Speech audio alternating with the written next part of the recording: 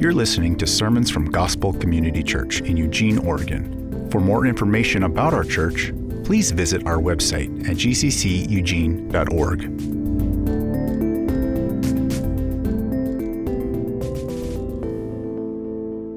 All right, this morning we're going to be in the book of Isaiah. If you're not familiar with your Bible, if you open it to the very middle, you'll likely reach the Psalms. If you go to the right, you'll eventually get to Isaiah.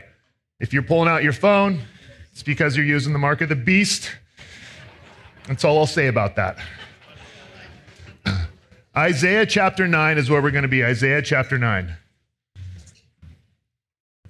This morning we're starting our Advent series, as Billy Ann was talking about, as Chris was talking about.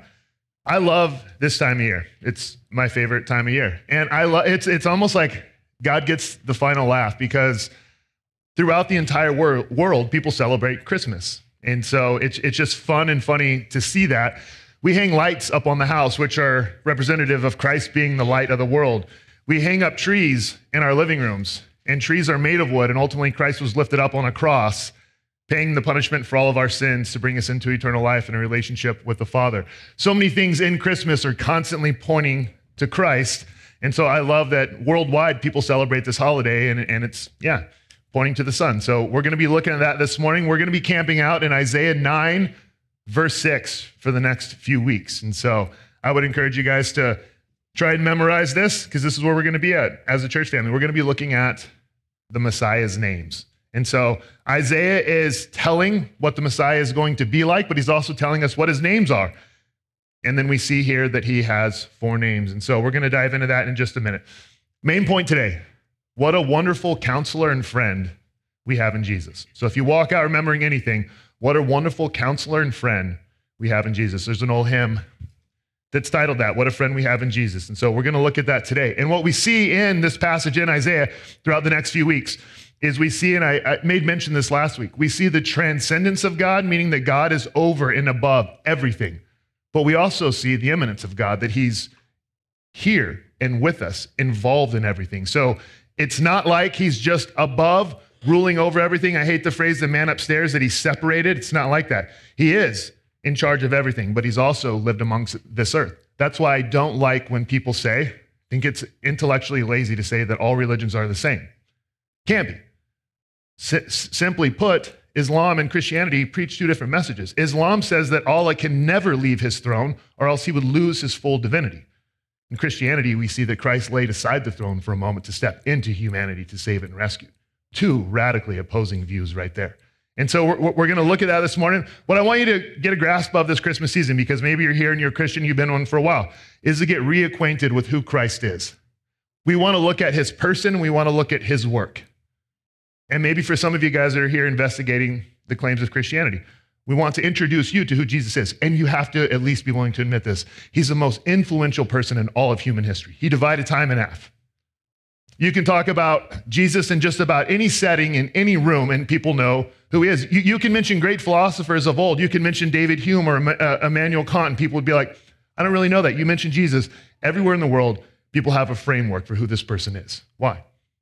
And I'd say, let's wrestle with that this Christmas season if you're here and you're investigating the claims of Christianity. Let's pray. Father, thank you. We get to celebrate this. You are a generous God who gave the most gracious and generous gift. Father, you could have given stars and planets to prove your love. You could have given anything in this world, because it all belongs to you. You gave your most precious gift, your Son. Jesus, you showed your generosity. You too could have given everything, because everything is yours. You laid aside your throne, entered creation, and gave your life as the greatest gift. Thank you. This morning, show us who you are. Show us how wonderful you are, how incredible you are, how miraculous you are.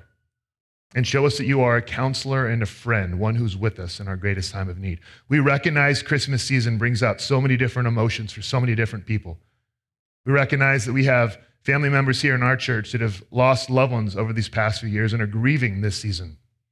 We recognize there's people in this room that the holidays bring out a sense of loneliness.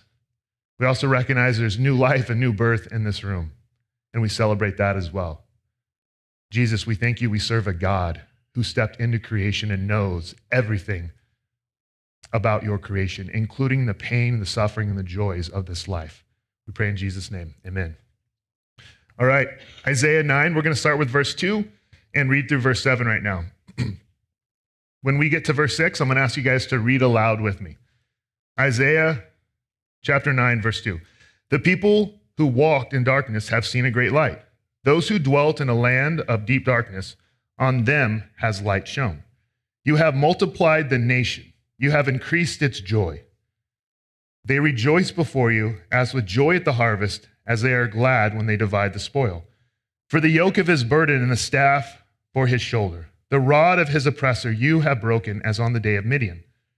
For every boot of the trampling warrior in battle tumult, and every garment rolled in blood will be burned as fuel for the fire. All right, guys, here we go. For to us a child is born, to us a son is given, and the government shall be upon his shoulder, and his name shall be called Wonderful Counselor, Mighty God, Everlasting Father, Prince of Peace. Of the increase of his government and of peace there will be no end. On the throne of David and over his kingdom, to establish it and to uphold it with justice and with righteousness from this time forth and forevermore. The zeal of the Lord of hosts will do this. Big statement to make, but I believe what we need ultimately this Christmas season is for someone to deal with our greatest problem of sin. What we need is someone to deal with our greatest problems of fear, shame, and guilt.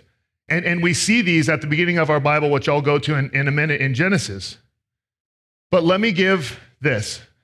Fear. We can see our wrestle with fear. And what fear produces in us as humans is something that makes us want to reach out and grab a hold of something to make us feel safe and secure. So naturally, when we're fearful, we're looking for something to grab, to wrap our worlds around, to put us back into a place of safety and in control. That's what fear does. This Halloween, we were out trick-or-treating with our kids. Sorry if you think that's weird. We'll probably never be friends, but just kidding. But probably for real. So we were out trick-or-treating, and we got to this one house, and they had a haunted house. Not a haunted house guy.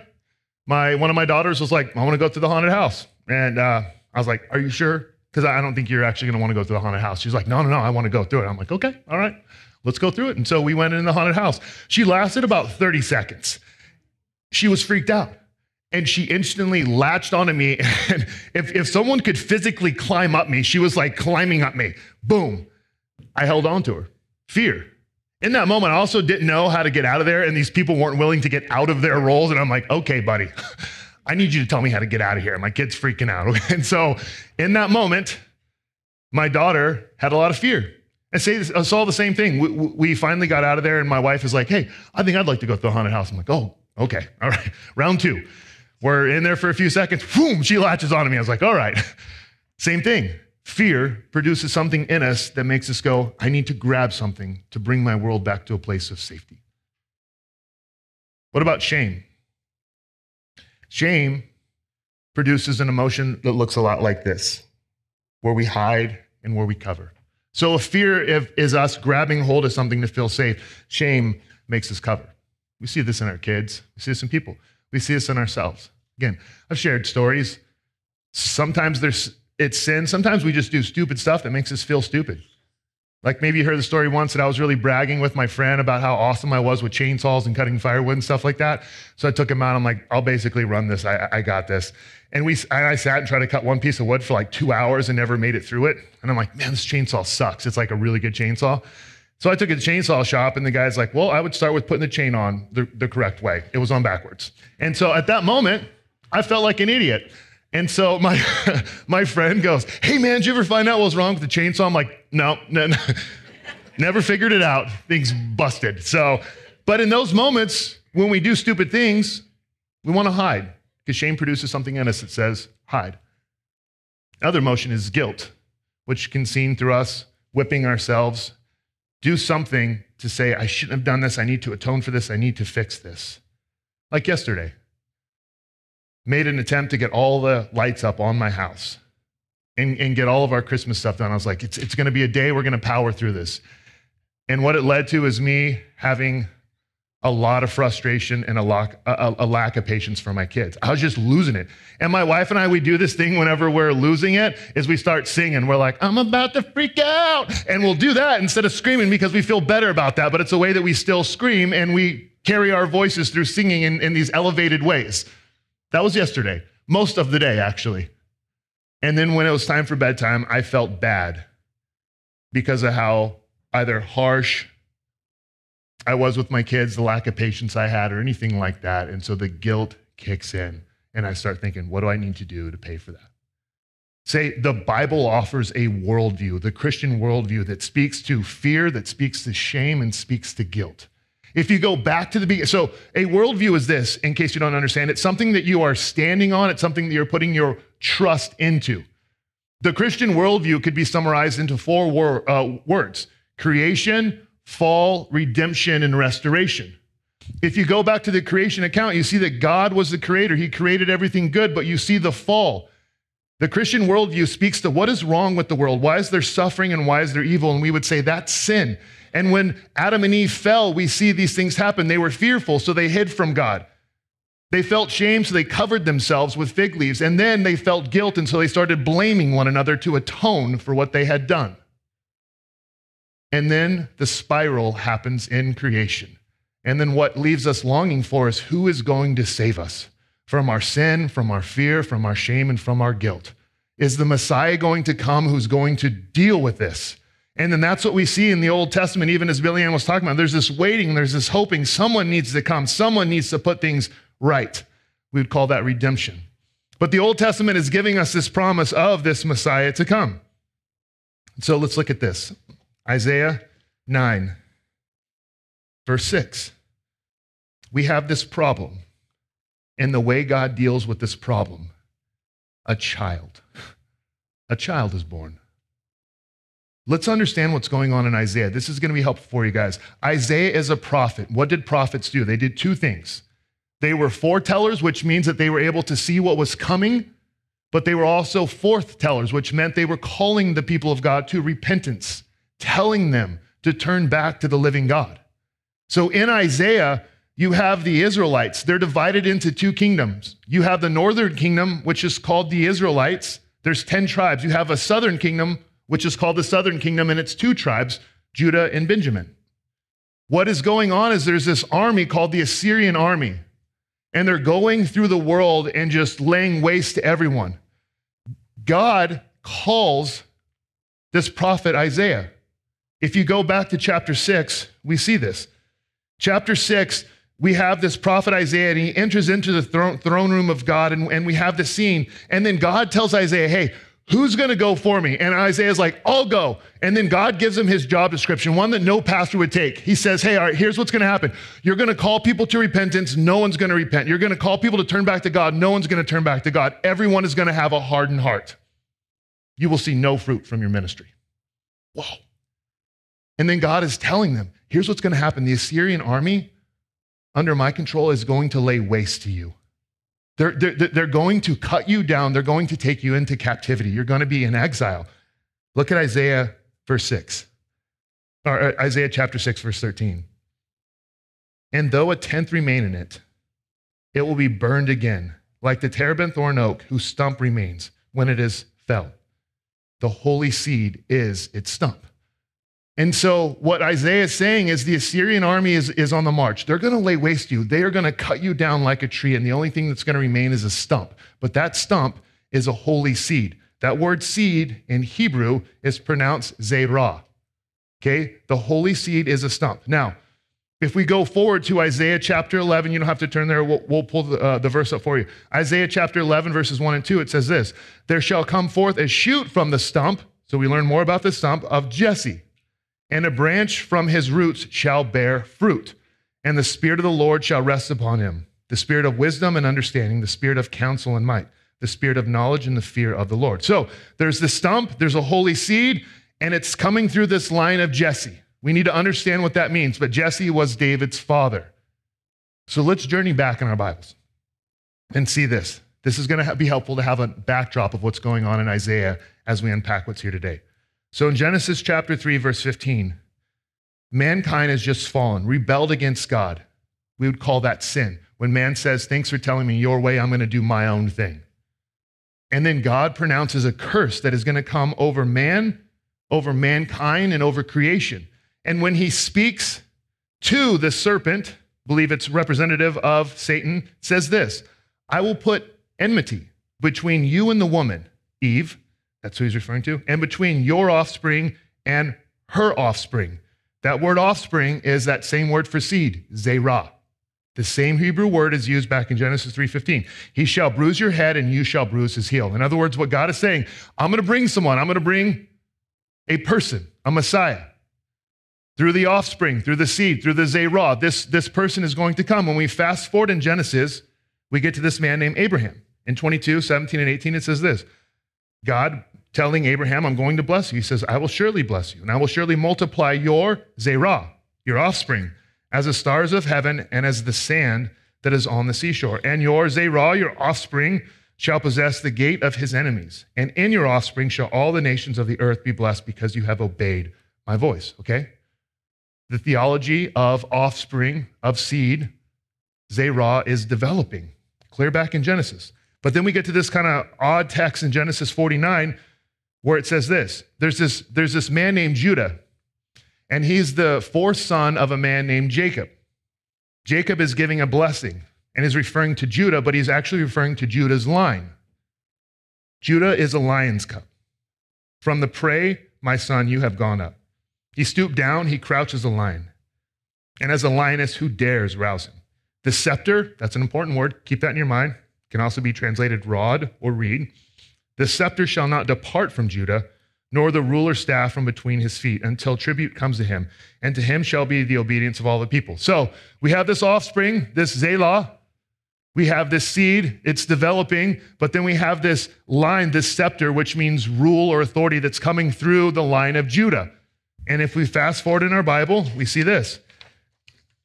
This is God's promise to David. 2 Samuel 7. When your days are fulfilled and you lie down with your fathers, I will raise up your Zelah, your offspring after you, who shall come from your body, and I will establish his kingdom. He shall build a house for my name, and I will establish the throne of his kingdom forever. Okay, so the stump of Jesse, Jesse's David's father. So through the line of Judah, there's going to be a scepter. Through this offspring, through Judah, God is raising up a Messiah. Jesus came through which line? The line of Judah. The line of Judah. That is what Matthew 1 unpacks to us when it gives us all those names. It's showing us where this offspring, where this Zelah, where this seed came from. It came from the line of Judah. And there's something fascinating. I think this is fascinating. I think our Bibles are mind-blowing to me, ultimately because God is mind-blowing. And so instead of worshiping our Bibles, we worship the God of our Bibles because he's amazing. But in 1 Kings 14:21 and 1 Kings 15:2, it starts talking about mothers' names. So if you ever read through 1 Kings, you're like, why would it start mentioning mothers' names and grandmothers' names? Look here, 1 Kings 14:21. Now, Rehoboam, the son of Solomon, reigned in Judah. Rehoboam was 41 years old when he began to reign, and he reigned 17 years in Jerusalem, the city that the Lord had chosen out of all the tribes of Israel to put his name there. His mother's name was Naamah the Ammonite. 1 Kings 15:2. He reigned for 3 years in Jerusalem. His mother's name was Maacah, the daughter of Abishalom. The mothers here aren't from Israel. Remember the northern kingdom? The mothers mentioned here are from Judah, and they're the moms of the sons from Judah. Scripture is constantly trying to set us up to show us, remember the offspring, remember the line of Judah, remember the scepter, remember all those things. I'm telling you what the Messiah is going to be. I'm telling you what he's going to look like. Even though he came and people were still blinded, that he came to the line of Judah, that he was born in Bethlehem, that he was the great grandson of David. Scripture was constantly pointing us to these things. And then we get to Isaiah chapter 9, verse 6, it says, for to us a child is born, to us a son is given, and the government shall be upon his shoulder. It's another way of saying that he's going to be in rule and in control. And his name shall be called Wonderful Counselor, Mighty God, Everlasting Father, and Prince of Peace. 4 names that Christ is given, that the Messiah is given. So these are going to be the names. What does wonderful mean? What it actually means is incomprehensible. It means supernatural, it means divine, or it means miraculous. And so we know that the Messiah is going to be someone who our minds can't even comprehend. That's why Colossians tells us that Christ was preeminent. He was the firstborn. Everything came through and in Christ. That all wisdom and all knowledge in all the world is found in Christ. Christ is beyond our mind's ability to even grasp. He's eternal. He's everlasting. He's wonderful. In fact, look at his birth. Luke 1, 30 through 35. His whole existence here on this earth started miraculously. And the angel said to her, this is Gabriel speaking to Mary, "Do not be afraid, Mary, for you have found favor with God, and behold, you will conceive in your womb and bear a son, and he shall call his name Jesus. He shall be great, and will be called the Son of the Most High. And the Lord God will give to him the throne of his father David, and he will reign over the house of Jacob forever, and in his kingdom there will be no end." And Mary said to the angel, "How will this be, since I am a virgin?" And the angel answered her, "The Holy Spirit will come upon you, and the power of the Most High will overshadow you. Therefore, the child will be born. The child to be born will be called Holy, the Son of God." His birth is supernatural. There's not been anyone else in all of human existence who had a supernatural birth like this. He was born in an incomprehensible way to our minds. Even Mary goes, "How can this even be?" And so he's wonderful, indescribable. In fact, when Ephesians 3 talks about Jesus' love for those that are in Christ, Paul is praying and he says this. Please listen up. He says in his prayer that he prays that we would have strength to comprehend with all the saints what is the love of God. And then he goes on to say that is incomprehensible. So think about that. The love of Christ, for those of you that are in Christ Jesus, is something that your minds can't even get themselves wrapped around because it's infinite. He's wonderful, but he's also a counselor. What does that mean? Well, a counselor means someone who is an advisor or a strategic planner, someone who is a teacher, but someone who is a friend. That's why Jesus said in John 15:15, "No longer do I call you servants, for the servant does not know what his master is doing, but I have called you friends. For all that I've heard from my Father, I have made known to you." You see, Jesus was wonderful, but he was also a teacher. He was a counselor. He was an advisor. He was a friend. But here's what he taught. You got to catch this, or else you will miss even the Sermon on the Mount. The Sermon on the Mount starts with this. Jesus shows up and he gives a sermon. He says, "Blessed are those who are spiritually bankrupt, poor in spirit. Blessed are those first that know that they cannot possibly save themselves." That's how he starts off. Blessed are those who have no trust in their own morality and realize they cannot measure up. He goes on to teach throughout the Sermon on the Mount something incredible. What is it? He says this. He says, "You need to be perfect as your heavenly Father is perfect." Crushing blow. What is he saying? This teacher is telling you that there's going to be no other salvation found in anyone else in any other way other than through Jesus Christ, who is the way, the truth, and the life. His whole teaching was to set up and show you, this is the way life should be lived, but you can't do it. That's why I'm here. That's why I'm in human flesh. I am doing what Israel failed to do, and I'm doing what you have failed to do. I'm living the life that God desires for us to live. And I'm telling you, I'm teaching a message that says, repent and believe in the gospel. I'm teaching you a message that says you can't do it, which offends everyone because we want to be the heroes of our own story. Jesus taught a message that was foolish.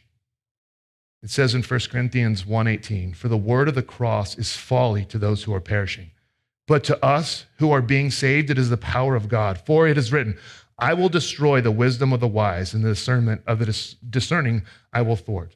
But we preach Christ crucified, a stumbling block to the Jews and folly to the Gentiles. But to those who are called, both Jews and Greeks, Christ, the power of God and the wisdom of God. For the foolishness of God is wiser than man, and the weakness of God is stronger than men." Isaiah was telling us what the Messiah was going to be like. Incomprehensible, wonderful, beyond our mind's ability to grasp, supernatural, divine, but he was also going to be an incredible teacher and a friend who was going to tell you the greatest message that you need to hear. You can't, but I have. when we get to the end of Jesus' life, we see something incredible. You have to see this. Matthew 27 through 31. Then the soldiers of the governor took Jesus into the governor's headquarters, and they gathered the whole battalion before him. So picture this. The one who created all the universe, the one who created all these men, the one who created saliva to break down food and all that was then going to be used to spit upon him. So this whole battalion stands before him, verse 28. And they stripped him and put a scarlet robe on him. And twisting together a crown of thorns, they put it on his head and put a reed, a scepter, in his right hand. And kneeling before him, they mocked him, saying, Hail, King of the Jews. And they spit on him, they took the reed, that scepter, and struck him on his head. And when they had mocked him, they stripped him of the robe and put his own clothes on him and led him away to crucify him. What was Jesus doing here? Enduring shame. In this culture, this is unbelievably shameful. He is stripped, he is beaten, he is mocked, he is ridiculed so that we don't have to live covering our face like this anymore, bearing shame. Shame is nasty. It's a nasty booger. Anyone say amen? Man, I hope the Holy Spirit resurrects you guys at some point. So, shame is nasty. Amen. What Christ was doing was enduring shame. But what he was also doing is getting rid of fear. Because on the cross, once he was elevated and lifted there, Jesus cried out to the Father. He said, Father, forgive them. They know not what they do. Father, forgive them. Where there is forgiveness of sins, there is no fear in punishment. That's what 1 John tells us. Jesus was dealing with the punishment. Many people go through this world thinking that as soon as they screw up or mess up in one subtle way, that God is just waiting to smoke them right there on the moment. Jesus got rid of the fear of punishment by taking the punishment for us on the cross. That means when you stub your toe, it's not God going, boom, gotcha.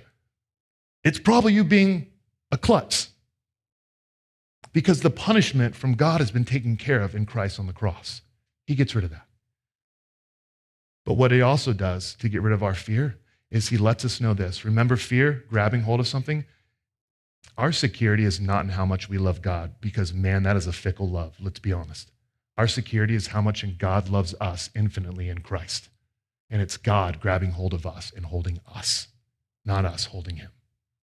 That is our way we deal with fear. And our guilt, the punishment, the lashing, Jesus was judged guilty.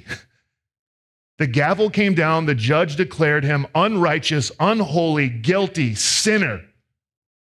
He died the most gruesome death, one that was recognized as someone being cursed. Why? So that we could be declared in Christ innocent, righteous, holy, blameless, faultless, without sin for all eternity. And so that we never have to live life thinking that we have to atone for ourselves or somehow we're making ourselves more acceptable to God. You see, the Messiah came, and he came in a way to deal with our greatest need and give us what we ultimately needed. But the problem is the Jews believed what they needed is someone to come in and wipe out the Romans. But Jesus came as the ultimate Messiah to say, I'm here to save, but I'm here to give you the ultimate saving that you actually need. I'm going to deal with your sin, your fear, your shame, and your guilt. And that's what Christ did. But Christ is coming again, and it's going to look a lot different. Now you have the ability to say, yes, my Savior. When he comes again, he's coming as the King of Kings and Lord of Lords. Revelation 5:5 says this, and one of the elders said to me, weep no more. Behold, the Lion of the tribe of Judah, the root of David, has conquered, so that he can open the scroll and its 7 seals. Our Bibles tell this amazing message from beginning to end of a Zerah, of an offspring of a seed, who comes through the Lion of Judah, who's a scepter, who is born, who lives the life we can't, who died the death we deserved, who resurrected on our behalf, who ascended back to his rightful place as a throne, but who's also coming again one day. Let's read back through Isaiah as we come to a close here. Isaiah 9, starting in verse 2. I'll unpack it as we go. Again, the Assyrian army's on the march. Isaiah's like, this is going to happen to you. They're going to come in, they're going to cut you down. But then Isaiah's saying, just so you know, in the future, you're going to have hope. There's going to be hope. So the Israelites could read this and go, okay, good. We're going to be cut down, but in the future, there's going to be hope. And so this is what Isaiah is prophesying. He says this, the people who walked in darkness have seen a great light. So we need to read this as comfort. Those who dwelt in a land of deep darkness, maybe that's you right now, feeling like you're in a spot of deep darkness. On them a light has shone. You have multiplied the nation. You have increased its joy. They rejoice before you as with joy at the harvest. They are glad when they divide the spoil. Look here at verse 4. For the yoke of his burden and the staff for his shoulder, the rod of his oppressor, you have broken as on the day of Midian. Jesus bore a staff on his shoulder to deal with our oppressor that he breaks. Notice the subject here. God is doing all this, not us. For the yoke of his burden and the staff for his shoulder, the rod of his oppressor, you have broken as on the day of Midian. Remember the story of Midian in Judges? This guy named Gideon, he gets 32,000 men. God's like, no, shrink it down, 300. And here's how the battle is going to be won with 300 men. You guys are going to break glass jars. You guys are going to blow the trumpets, and I'm going to throw this army into confusion, and you guys are going to win the battle. Bizarre. He tells us here because the way the Messiah is coming and the way that he's going to be victorious is going to be so much more bizarre. Through a cross, our King reigns. Verse 5, for every boot of the trampling warrior in battle tumult, and every garment rolled in blood will be burned as fuel for the fire. He's going to deal with the enemy and with the oppressor. For to us a child is born, to us a son is given, and the government shall be upon his shoulder. And his name shall be called Wonderful Counselor, Mighty God, Everlasting Father, Prince of Peace. Of the increase of his government and of peace there will be no end. On the throne of David and over his kingdom, to establish it and to uphold it with justice and with righteousness from this time forth and forevermore. The zeal of the Lord of hosts will do this. Let me say this. I don't know what you're going through in this season. As I said, or when I was praying, the Christmas season is a time of loneliness for some people. It's a time of celebration for others. It's a time right now of chaos where maybe you're fearful, thinking, what do I need to grab hold of? And so you're grabbing everything in life to try to wrap your hands around it and get control. By God's grace, he will slowly pry your fingers away from those things to realign Christ to be at the center of your heart and life. Why? Because until Christ is at the center, something else is going to remain God in his place, whether it be a relationship, whether it be a control, whether it be some sort of idol. And the most loving thing God can do on your behalf is to remove those things from your life and replace Christ at the center, because nothing else can hold the full weight of the shelter and the safety and the security that you're looking for. The most loving thing God can do is replace and put Christ at the center of your life. I would challenge and encourage you to pray for God to do that this season. If there's something else there, for him to put that back. What God does in his salvation is he comes in and he replaces a heart of stone with a heart of clay, one that can be molded around Christ. My question for you guys, and even to talk about in your gospel communities or amongst one another, is this. What are the things that you are fearful of, that you're grabbing a hold of, that are going to suck the joy from your life? What are the things that you're hiding behind because of your shame? And what are the things you feel guilty over? And I'm saying Christ has dealt with all of them. Put your trust and faith in him. That's what Christianity calls you to do. Lay the full stake, the full weight of your confidence fully in him and what he has done and what he's accomplished, not an ounce or a drip in yourself. But then hear this. You don't get to choose what Jesus you want, okay? Talladega Nights was wrong. Ricky Bobby got this wrong. You don't get to pick the Jesus of your liking, 8 pounds, 4 ounces, whatever it is. You either get him as Jesus, King and Lord and Savior, or you get none.